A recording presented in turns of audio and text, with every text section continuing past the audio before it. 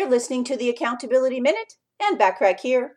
If you are one of those self-made entrepreneurs who ironically suffers from the inability to focus on day-to-day tasks, then you know exactly what it feels like to wish that you could get a lot done during the day.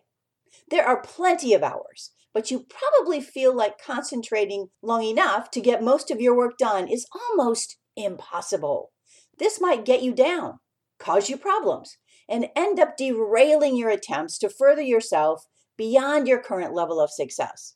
So, can manifestation help a problem like this? Actually, I believe that it can. Manifesting your desire to get more done is actually very doable. You just have to go through the process from beginning to end.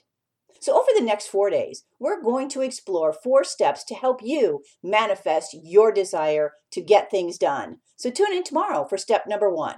Want more from me, the Accountability Coach? Subscribe to more high-value content by looking for the Accountability Coach podcast, which you can find on most podcast platforms and in most English-speaking countries. Thanks for listening.